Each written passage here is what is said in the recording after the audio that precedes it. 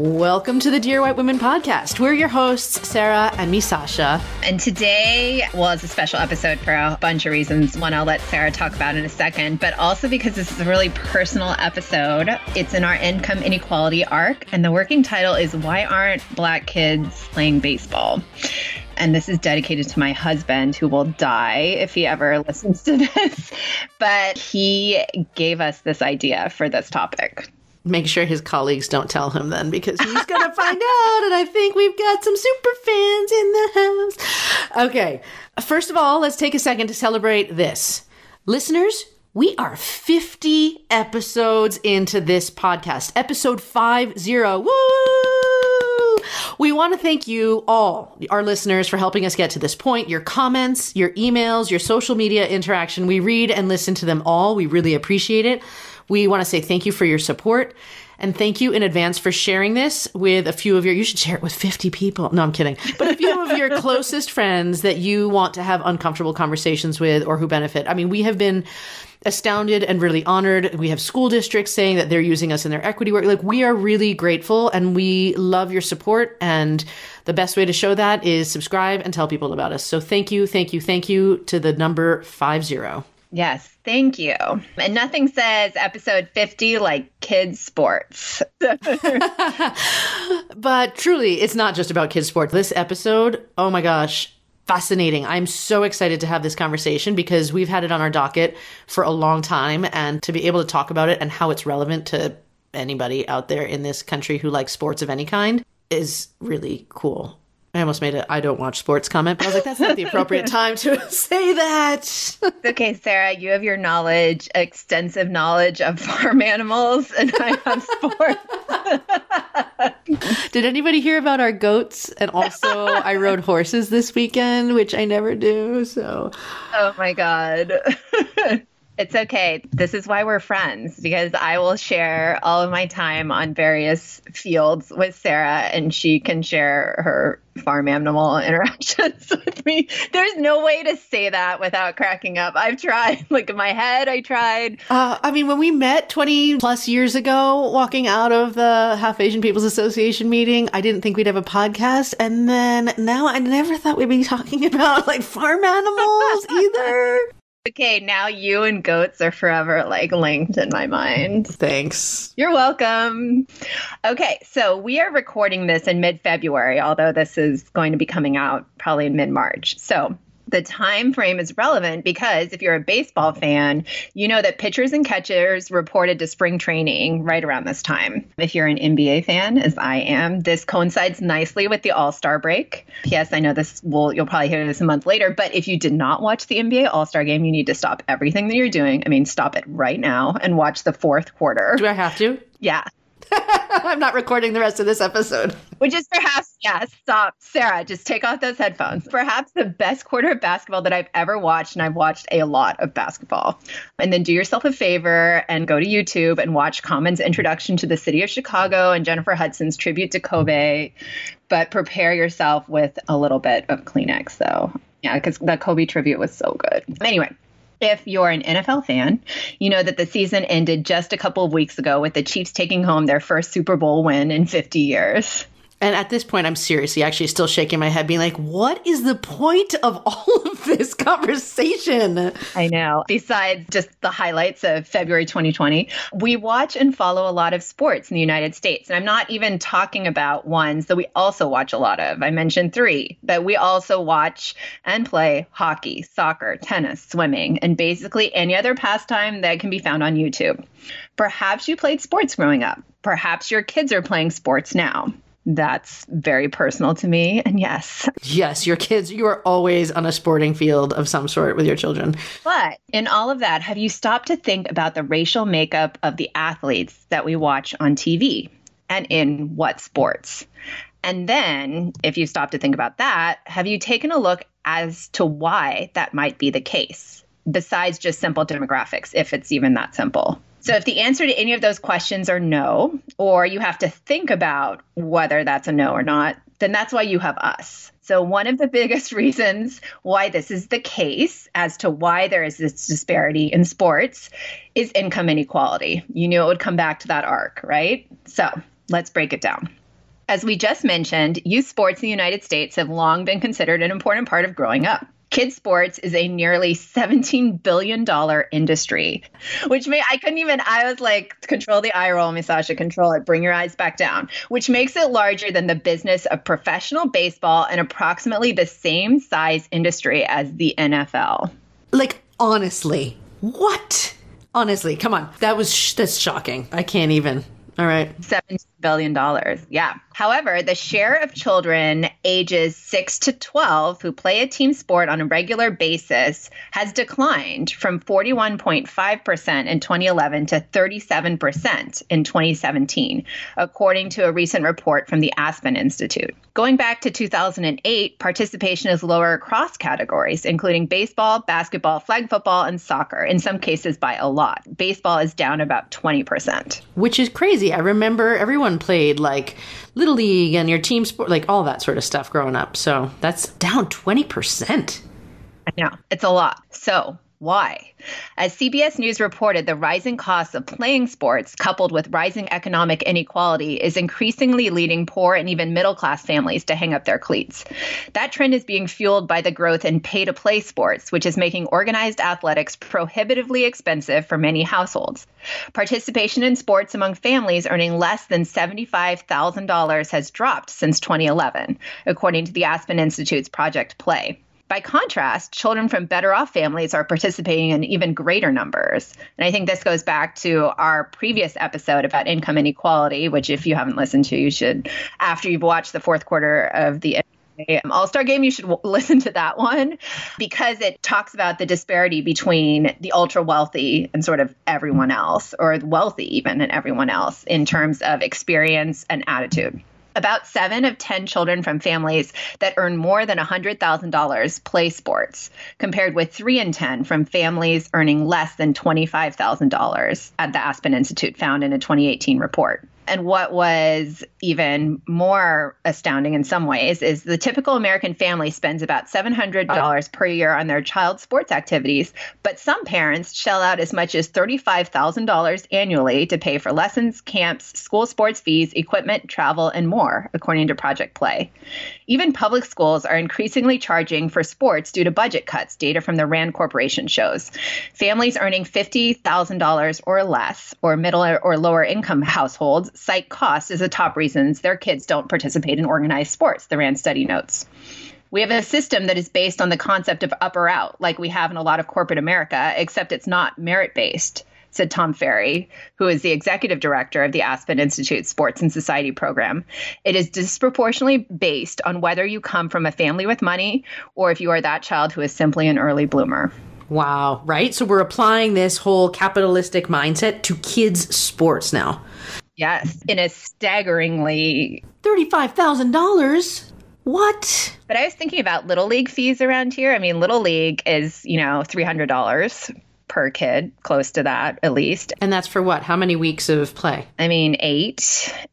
But each kid in my kids' league needs their own batting helmet, which my husband was like, I'm pretty sure we had like just a couple batting helmets there. But kids show up. I mean, I watched young kids show up with batting gloves, with their own bats, with their bat bags, and that's Little League. Like you literally, you're out there. And soccer, which conceivably you just need a ball and a goal. I mean, the amount of money that goes into that in this area is astounding because AYSO fees are also about $300 per kid. Wow. I mean, yeah, I guess. And then you think about total side note, but comparing that to like a week of summer camp or, just things that people have to pay for in order to be able to work. Yeah. That's on top of all that sort of stuff. So, okay, that's a huge shift within a single generation. In earlier decades, children played in local team sports and you rarely traveled outside their local area for games. But according to Ferry, that has changed partly due to the pressure from college-minded families to help their children earn athletic scholarships and admission to elite colleges. So to make sure that their children stand out, they're opening up their wallets for lessons, camps, expensive club teams that traveled for tournaments, and more. He basically said this, quote, youth sports has been transformed by the chase for the athletic scholarship and the preferential admission to highly selective colleges. A recruited athlete has a greater advantage than a legacy or a minority or any other population. Wow. Wow, right? And we'll obviously be talking about the college admission scandal in a second, but Expensive travel leagues, and if you see this, like they're really expensive. They siphon off talented young athletes from well-off families, but what happens in that grouping then? It leaves behind desiccated local leagues with fewer players, fewer involved parents, and fewer resources. He said, when these kids move to the travel team, you pull bodies out of the local town's recreation league, and it sends a message to those who didn't get on that track that they really don't have a future in the sport. And so the result is a classist system. The travel team talents and the local leftovers. As you can imagine, unsurprisingly, the leftovers often lose interest. As Chris Moore, who is the executive officer of the U.S. Youth Soccer Association, he told the New York Times, quote, "If you can't make a travel team, some kids may say, what's the point, and quit playing altogether."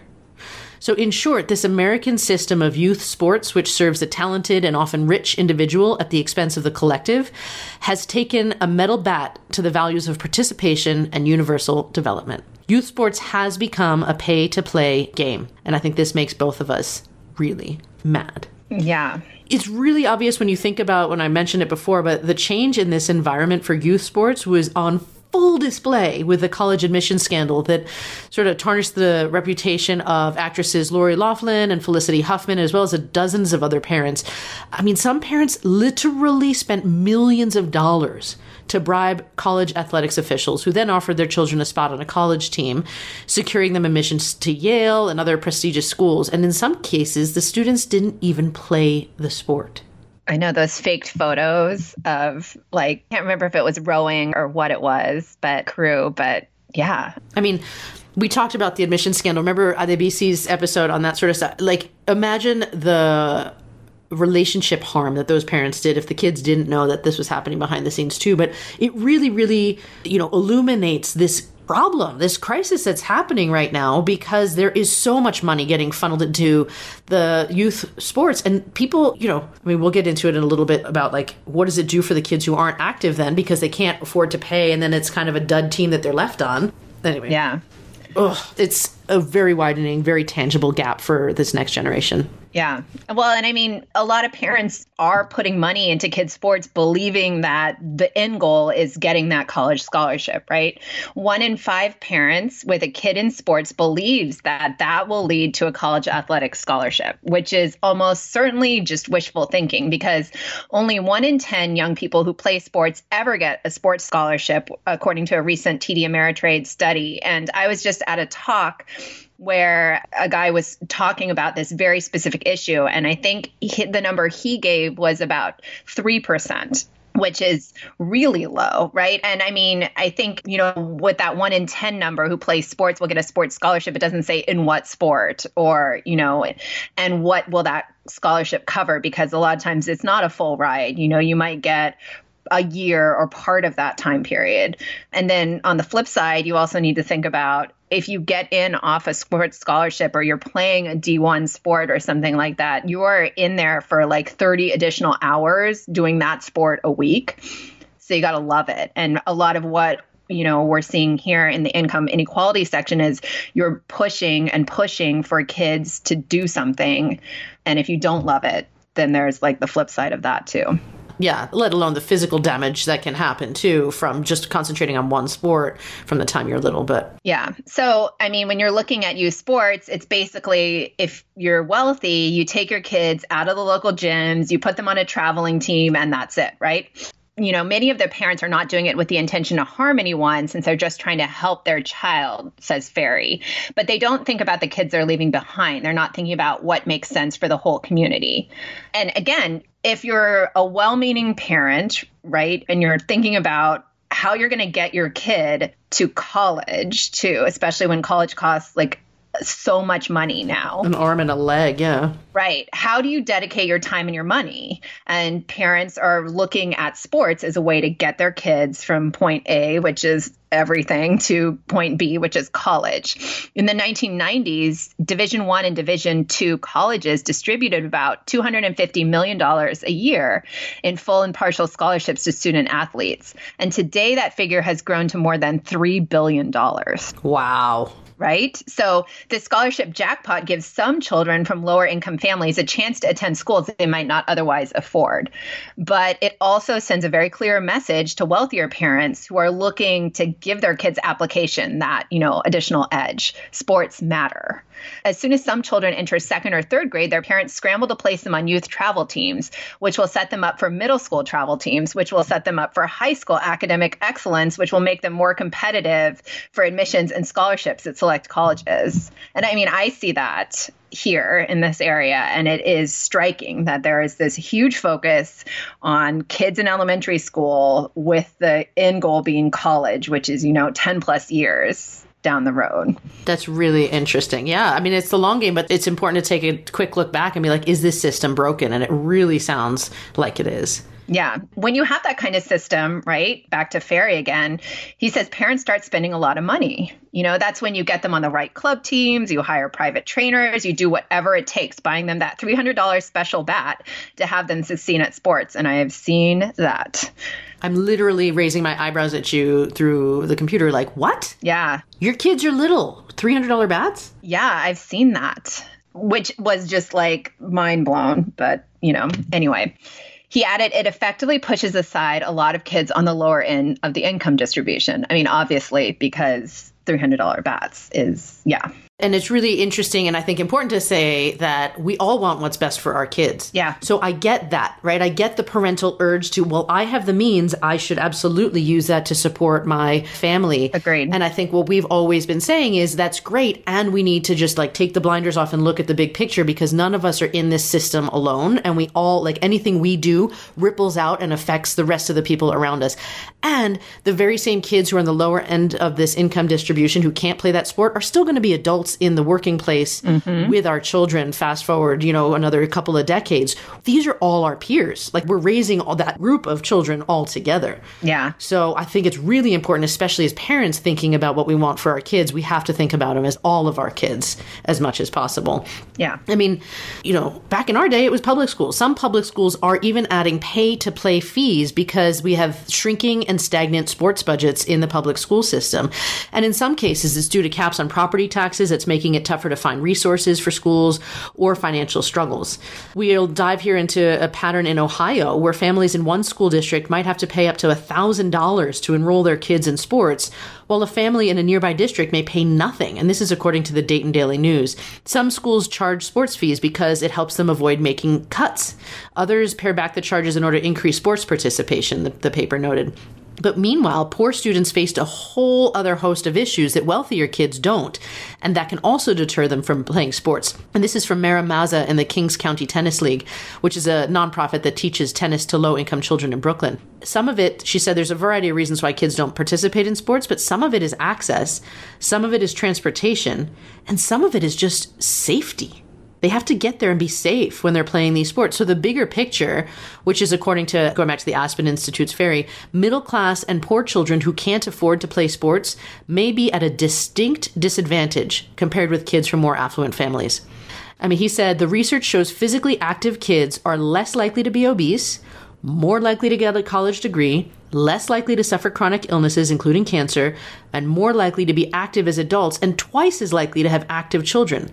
So going back to that point I was making before, everyone is going to pay a price if we don't get lower income children off the couch and into sports right now. Yeah, and that talk that I was talking about earlier, he had said one statistic, which is basically when you have a kid who's sort of pushed out of sports before the age of 12, right? For whatever reason, they're not doing the travel team. They had a coach who, was benched them or told them they weren't good or whatever. That kid is unlikely to get back into sports. And so you have a kid who's not even really in middle school yet, who's turned off from the whole concept of athletics.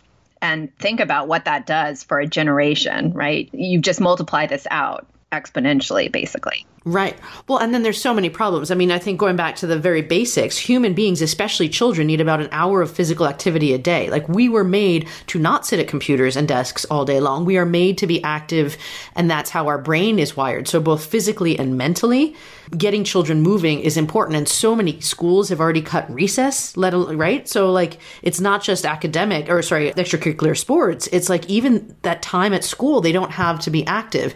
And going back to the ripple effect of that, if then you have that one kid you were talking about who doesn't have sports, so he sort of gets left from that realm and then doesn't ever want to pick up being active. I'm not saying that anybody who's not active is a detriment, right, or weighing on it, but if they become obese, there's a strain on the medical system. If they have depression, there are things that happen when you experience depression, and you can pull the people down around you. Like, there's a lot of ripple effects into society's marginal safety net out there that it will weigh on if kids are not taught that being active is healthy and fun. Preach. I fully believe that. So, we at the Dear White Women podcast like to consider all the different arguments here. And the predictable sort of comeback to what we've been discussing, and as The Atlantic pointed out, is this: the system works just fine. That's what people will say. For example, many famous athletes have come from poor backgrounds, and some of them owe their careers to specialized super teams. Besides, one could argue, even though super teams for gifted and sufficiently wealthy young people might leave disadvantaged kids behind, this is simply the price that society must pay for excellence. It's a version of a familiar conservative economic argument about the general economy, and this sounds a lot like our last episode. The U.S. has the world's smartest people because we celebrate success and punish laziness. So we should cut taxes on the rich and unwind these collectivist welfare programs, which only dampen the nation's competitive mojo. Like, basically, we work hard, and those who don't work hard are sort of penalized under this system. But those who work hard succeed, in theory. In theory, right? But again, what we just talked about, it doesn't take into account anything about the background of why people have different levels of income to begin with. Right. And I am laughing just because Norway, man. But just as Europe offers alternative models for balancing equality and efficiency in the overall economy, it also offers alternative models for youth sports. For example, and after this, I'm just getting our family and we're moving to Norway. I'm just kidding. But no, literally, I was just chatting with someone when I was away this weekend, and he's from Denmark, but they said in sort of that area, you can live in whatever one of those countries you want to. And he and his American wife, with a second child on the way, are moving to Norway. And I'm like, that's amazing. I mean, it's one of the happiest countries in the world. It's true, but I feel like we would stand out a lot in Norway. A lot. Like, if you think about Oprah, when Oprah went to Scandinavia, Oprah in Copenhagen was Oprah in Copenhagen, but Oprah is Oprah anywhere, though. I know, but Oprah didn't look like anyone else in Copenhagen. Did I tell you I'm going to go watch Oprah at the thing when she comes to Denver, by the way? It's coming up soon. Okay, sorry. Let's get back to Norway.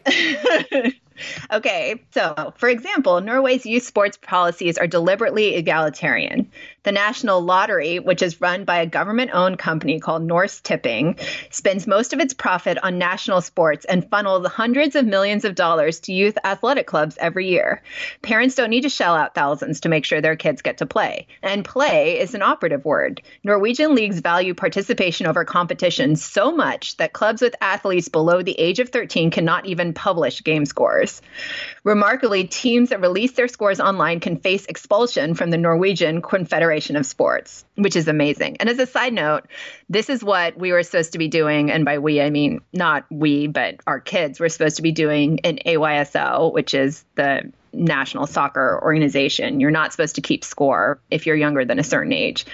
Except all the kids kept score in their heads and would repeatedly tell us that after every game. But there is something to be said for not publishing game scores and just as a nation being like, this isn't where we place value, especially if it equalizes out opportunity and playing time to other kids. So it might seem like any country's athletic prowess would, just sort of wither and die under such socialist and anti-competitive policies. I know you say that with tongue-in-cheek words, right? Yes. Okay. However, Norway is like, an athletic beast. In the last Winter Olympics, the country won 39 medals, the most of any country in the history of the Games, and nearly twice as many as the United States. I would like to point out that is the Winter Olympics, though. But still, amazing. It did so with a smaller population than the state of Minnesota. It is pretty incredible. So it kind of debunks that idea that like, oh, these people, like you need to have this model in order for us to be the best, basically. Right. Or like you have to be competitive at an early age to create athletes who are true standouts, right? Because clearly there's a whole bunch of Norwegian athletes who are true standouts. Absolutely. And I take back what I said about Oprah. You're right. I mean, I didn't see that particular episode, but it's not just because she's Oprah. I get it. But Sarah, drop everything and go watch Oprah in Sweden. Okay. Okay, finish up the episode. No, I'm kidding. The U.S. sees itself as a land of winners, bred by a culture of fierce competition that rewards success. Right? Is that what you all think too? I mean, but in youth sports, that competition doesn't happen, excuse the metaphor, on a level playing field. And one way to address the class-related participation problem in youth sports is to tone down the competition that leads wealthy parents to pay for elite traveling leagues and unintentionally degrade the local leagues. In other words, follow the Norwegian model. Now, we had a thought about the U.S. hockey stuff that we're about to dive into here because my husband is Canadian. I thought you would be fitting for the hockey section. Section, yes. Oh, yeah. So, I mean, if, for example, then, look at U.S. youth ice hockey, where participation has actually grown to an all-time record, according to the Sports and Fitness Industry Association. Among several possible factors, the NHL expanded recently into southern and western states, and the youth hockey organization banned body checking among players under 12. USA Hockey also recently eliminated national championships at the Pee Wee level, which is under 12, to discourage parents from building super teams. And I will come back to this in a second, but one other asterisk is that the mainstream sports channels in the US a few years ago started actually showing most of the games. Until that point, it was like really exclusively on the NHL network, I think. But CBS Sports and MSNBC and all those guys started actually airing more and better commentary on the main sports channels. And I think that's what my husband, the Canadian, who is an avid hockey player, was saying has made a big difference to excite interest in younger kids. But going back to that super teams, Ken Martell, who is the technical director of development in USA Hockey, said that we felt it would be hypocritical for our sports to offer up an event that encourages people in the field to start putting together super teams at an early age. And apparently at first, mothers and fathers complained, but once it was eliminated, it was just crickets. People like it. In other words, hockey parents thought they needed to win, but they were happy enough for their kids to just play. I think that's such an important point, too, that when you shift the emphasis and you just remove it, then suddenly that natural shift happens, too. Yeah.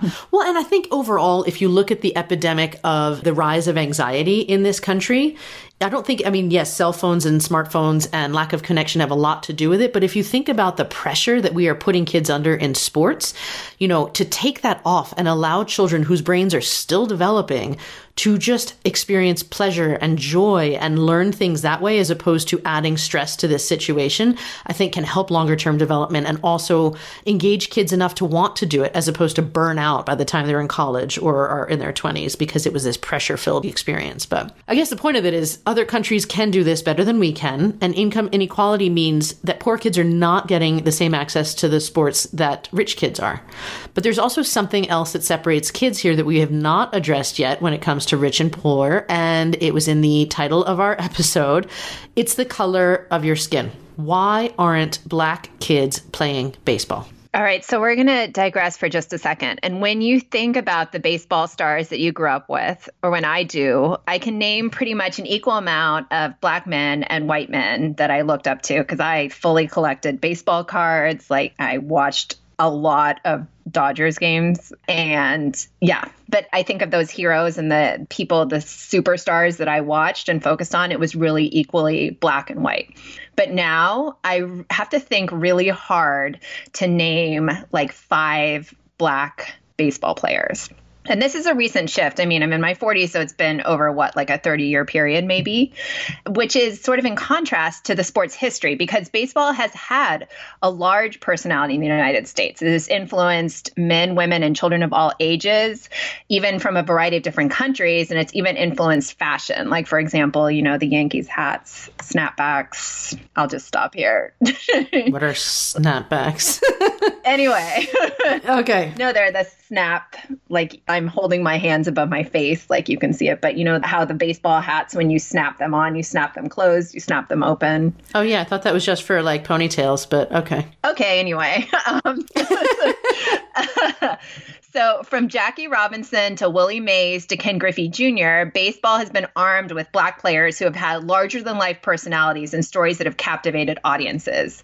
That facet of baseball life has been diminished over the years. So, I mean, there are big names in the game right now, like who are Black, like Adam Jones, Jason Hayward, David Price, Mookie Betts. But there are many young athletes who aren't picking up the sport. So back when Colin Kaepernick took a knee in the NFL, Adam Jones spoke about this protest and how Black players in the major leagues of baseball can't do the same thing. He said, quote, "We already have 2 strikes against us already." And that's what he said to USA Today Sports. So you might not as well not kick yourself out of the game. In football, you can't kick them out. You need those players. But he continued, in baseball, they don't need us. Baseball is a white man's sport.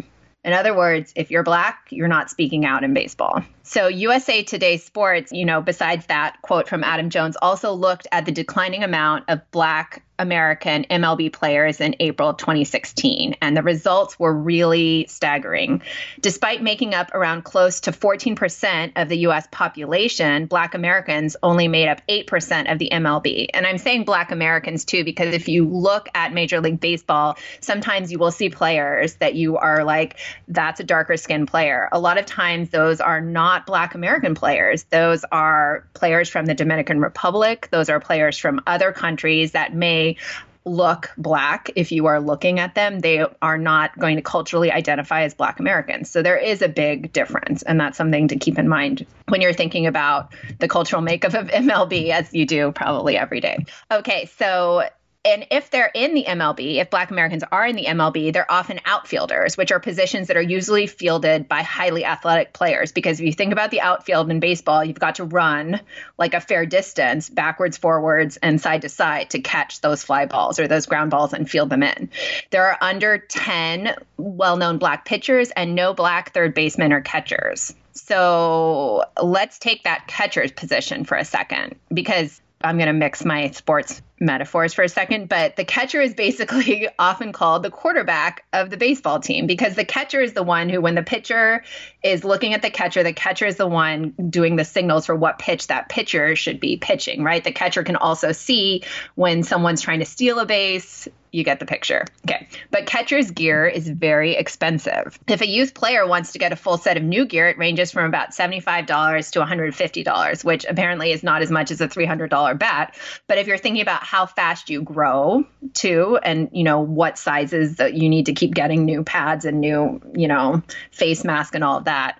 And that price is without the catcher's mitt and cleats. So oftentimes kids who start out at this position are forced to change because their family just can't afford that continuing cost. And this is the dilemma that many kids face on a regular basis while playing baseball, not just Black children. The difference is that, equipment in many places is provided for the young player. But like, for example, in Latin America, that is how we treat kids sports, or how kids sports are treated, is very different, because children that are less fortunate are offered positions to play in academies that are run by major league teams. I mean, some might call them sort of feeders into the major league, but due to the amateur rules in America, many Black children, but not all in the United States, are not able to get that necessary equipment to play the position. And this has changed over time, because you used to show up and your park team would have the helmets and the bats and stuff. And so you just really needed to bring yourself. But now, as we've discussed, this has become heavily monetized. So like, my kid, in order to play, needs his own batting helmet, which, is expensive. And then he needs his own mitt, and he needs his own bat, and if he's going to have batting gloves, and then he needs a bag to put them all in, the costs add up, and he needs shoes, he needs cleats to wear. Although, so America does have programs like the Boys and Girls Club, for example, which does help to sort of offset that barrier to entrance to recreational sports, but they don't have the same resources that these academies do.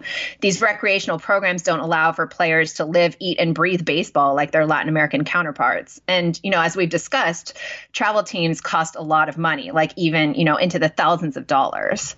But let's also talk about when the sport of baseball is played. Baseball is played from February to October.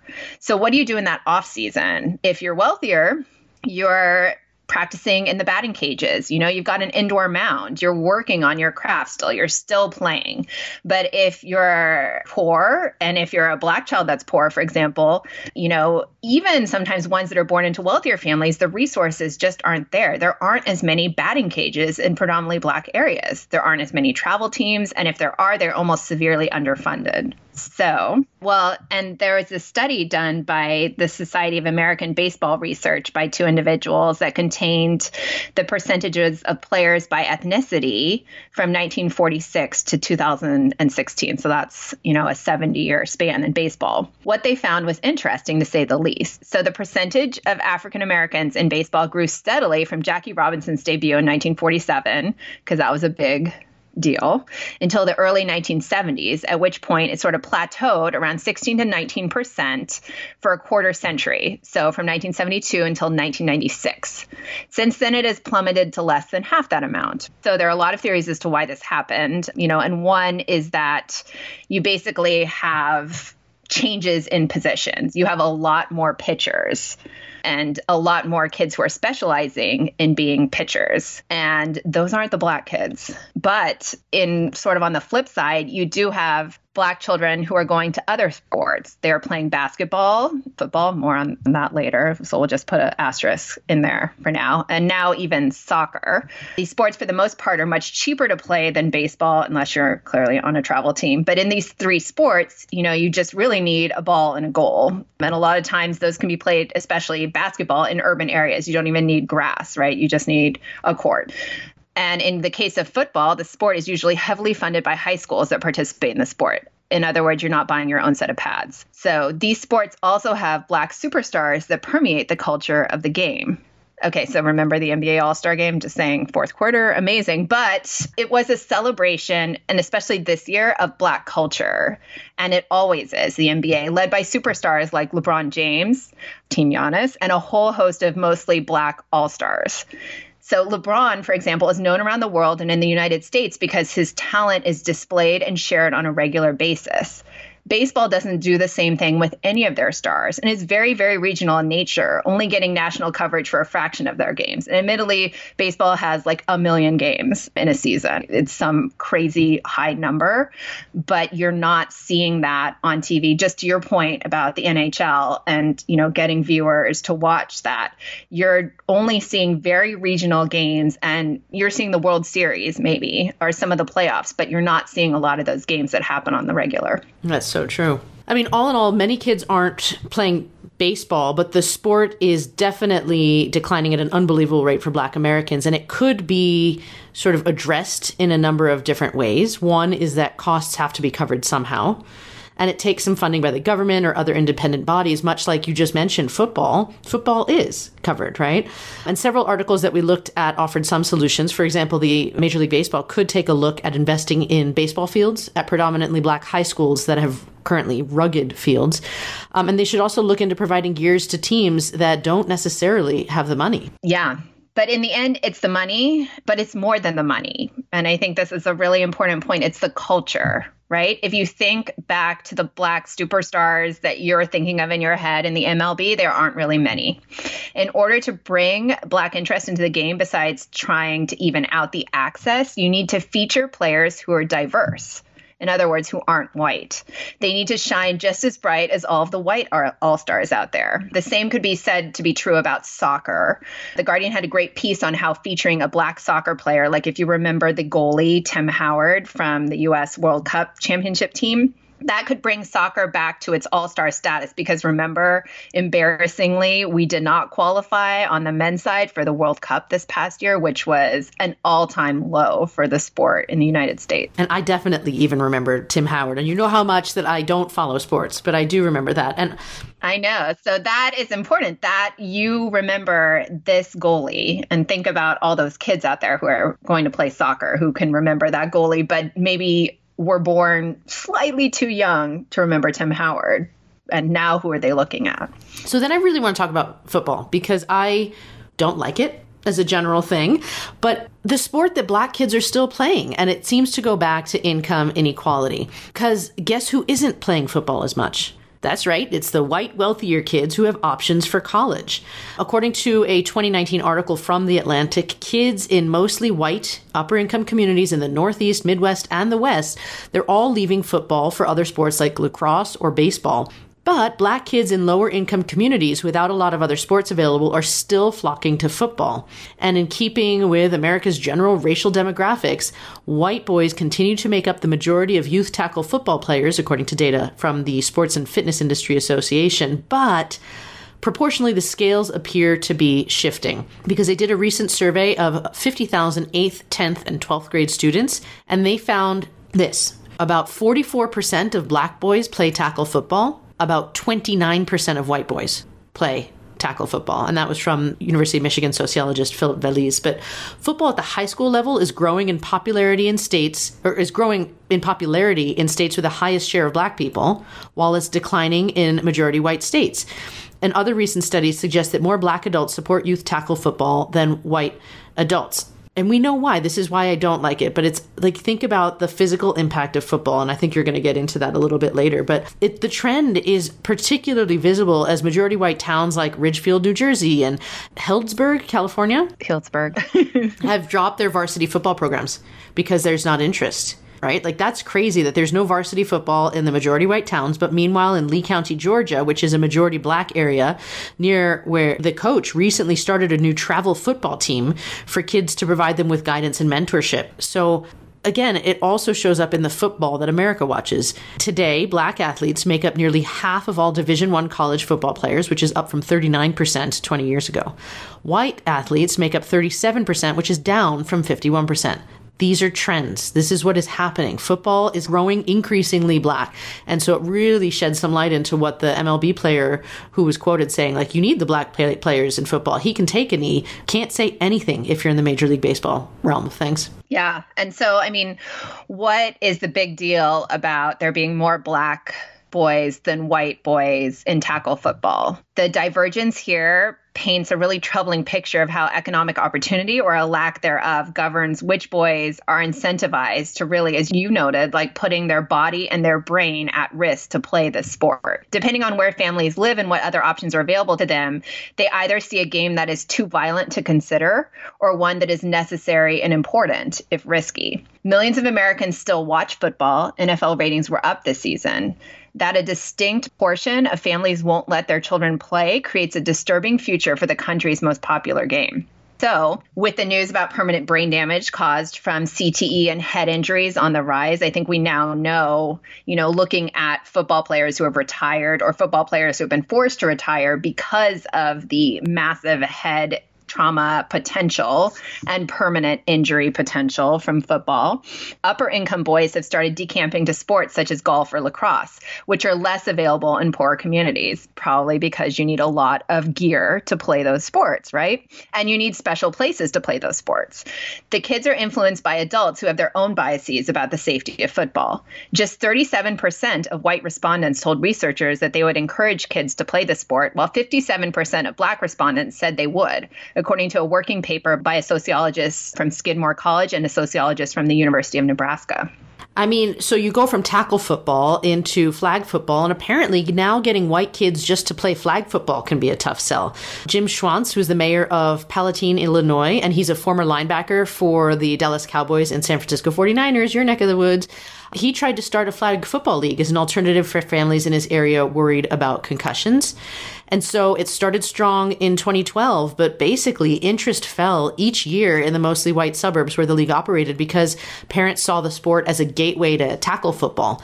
And so he stopped the league in 2017. Amazing. I mean, and this is a former professional player. You'd think that the hype of somebody like that being able to coach your kid would be enough, but apparently not. And so, the dangers associated with tackle football are becoming more and more evident. And despite that, the sport is still growing more lucrative.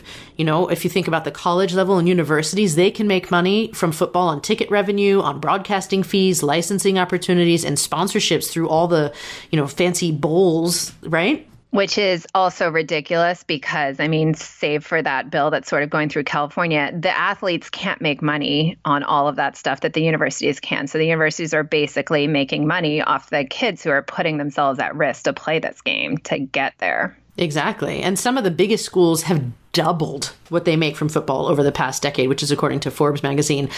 Ready for this number? The football team at Texas A&M, which is one of the nation's top teams, brings in $148 million annually. That's ridiculous. And again, students don't get paid anything. Seeing the revenue opportunities, so many schools have expanded their football program and starting offering more scholarships.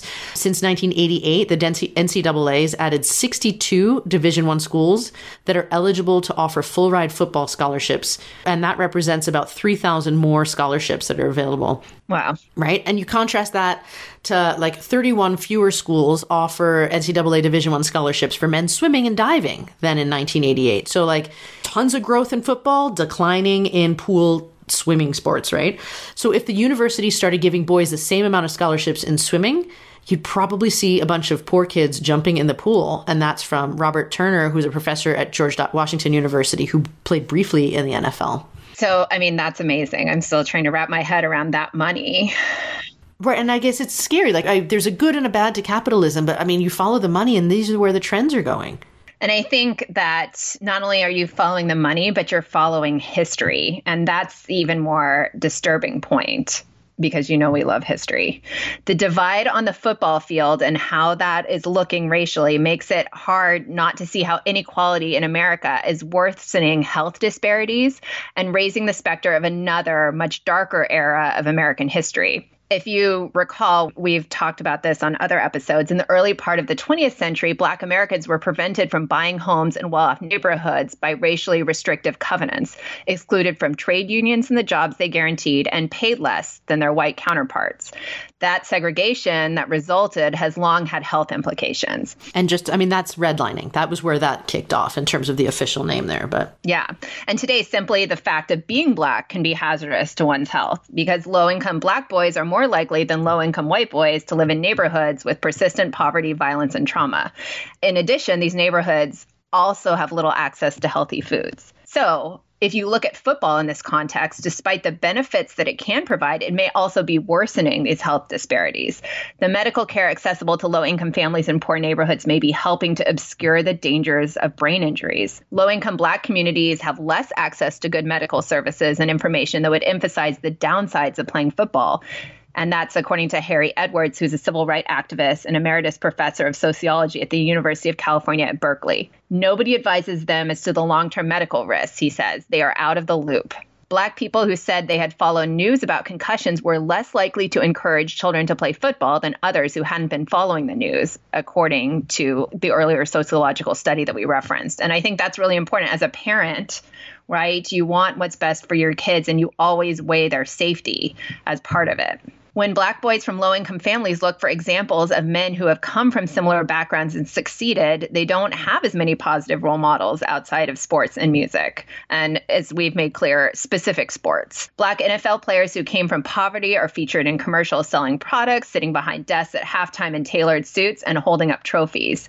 They're in newspaper stories and TV specials in which they talk about growing up poor in the South, raised by a single mother, and making it big in the NFL. So John Hoberman, who's the author of Darwin's Athletes, How Sports Has Damaged Black America and Preserved the Myth of Race, states, the media serves up encouraging stories for Black kids to consume. Low-income Black boys do not see the hundreds of athletes suffering in silence as their brain deteriorates, who ache when they get out of bed every morning, who damage their body playing in high school or college, but who didn't even make it to the NFL.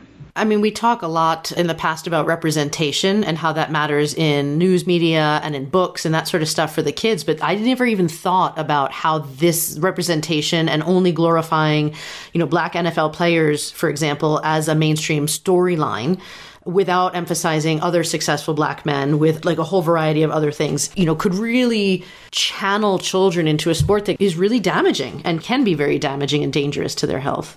Yeah. And this next section that I want to talk about is the key point why I have such an issue with football. While Black boys are disproportionately getting channeled into a violent sport, white people are making the most money off of it. And this in particular is why I stopped watching football after 10 years of basically living fantasy football. I mean, fantasy football was like my absolute be all and end all because of this issue. When you think about who's playing versus when you think about who's making the money. 70% of NFL players are Black, but only 9.9% of managers in the league office are. The NFL was just 52% Black in 1985. Only 2 people of color majority owners of NFL franchises, Shahid Khan, the Pakistani-American owner of the Jacksonville Jaguars, and Kim Pegula, a Korean-American businesswoman who's a partial owner of the Buffalo Bills. If you're going to avoid 21st century gladiator circumstances in terms of football, the teams have to look something like the demographic representation of this nation. And that is a quote from an individual who studies race in sports. Wow, that is actually, I never, ever, ever thought about that. But the gladiators, right? They had all the privileged people sitting around the side and watched the other guys pummeling themselves to death. And right, the more that we know that how harmful football can be and is, that's really frightening to think about it in that way, but really, really eye-opening. Yeah. And that was another case in point of how you and I are different. You totally did live fantasy football forever. And I'm like, what are you doing? What are brackets? I don't understand. Yeah. But I love you anyway. So last year, the NFL expanded its Rooney Rule, which was first implemented in 2003, and it seeks to diversify teams' coaching and front office staff. And still, I mean, the gladiatorial overtones are hard to overlook. Players who want to get recruited by NFL teams must attend the NFL Scouting Combine, which is a week-long showcase in which they perform mental and physical tests. Their athletes' hand size, arm length, wingspan, all the physical attributes are measured during the event, and players are asked to stand naked, except for their workout shorts, so the team recruiters can see how they're built, according to this guy Edwards you mentioned before me, Sasha, but he also works as a consultant with the San Francisco 49ers. So the NFL and team executives, who are mostly white men, are evaluating the bodies of Black players, deciding whether to make an investment or not. Does that sound like a really nasty period of time to you? Yeah. I mean, especially when you're framing it like this, because the combine and the athletic parts of the combine you can see on TV. I mean, they're showing how fast you can run, how far you can jump. But when you break it down to its very base level, it sounds a lot like a really bad period in our history. Do you know if they do that for any other sports? I have never seen, I mean, I know they have workouts where and coaches come and scout you, but I am not familiar with that existing in any other sport in the same way. Right, where there's a bunch of people staring at someone's body to assess whether they are fit. Okay. Yeah. Man, I mean, like you, I don't watch football as a general thing except for the Super Bowl, but broadcast networks are really, generally speaking, losing viewers like you or me. And yet the NFL ratings were up again in 2018. Americans still appear to have a growing fascination with the sport, even if a majority white segment of the population does not want their children to play it. And so without a reversal in economic fortunes for poor communities across the country, football could one day become a sport played almost exclusively by Black athletes while still enjoyed by everybody. Black athletes who already make up the majority of players in the most dangerous on-field positions would continue to suffer from long-term brain damage. Their lives would be cut short by dementia and all that stuff about CTE. And yet Black boys would continue to be drawn to a sport that could make their life painful and short, and everybody would just sit back and watch. It's not okay.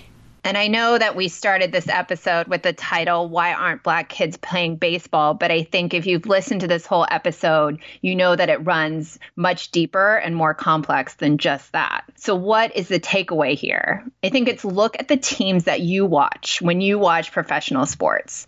Look at the teams that you watch when you watch your kids play sports. Think about how that access to sports, to that sport, to sports in general would be different if you looked different. And look for ways to help monetary or otherwise. It does not have to be about money. It could simply be just start talking to other people about it. You never know who you might reach.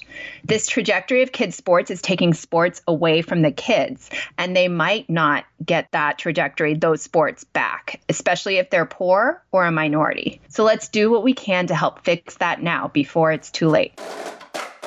If you like what you've heard or you like what you're hearing, please take a second to rate and review us on whatever podcast platform you use. It would mean a lot. That helps us spread the word about our podcast. Or if you're into direct sharing, tell a friend or 5 about us. And if you want any more information, go to our website at dearwhitewomen.com. We've got all the past episodes, email signups, and all our social media links from there so you can stay connected and get all the bonus material that we offer.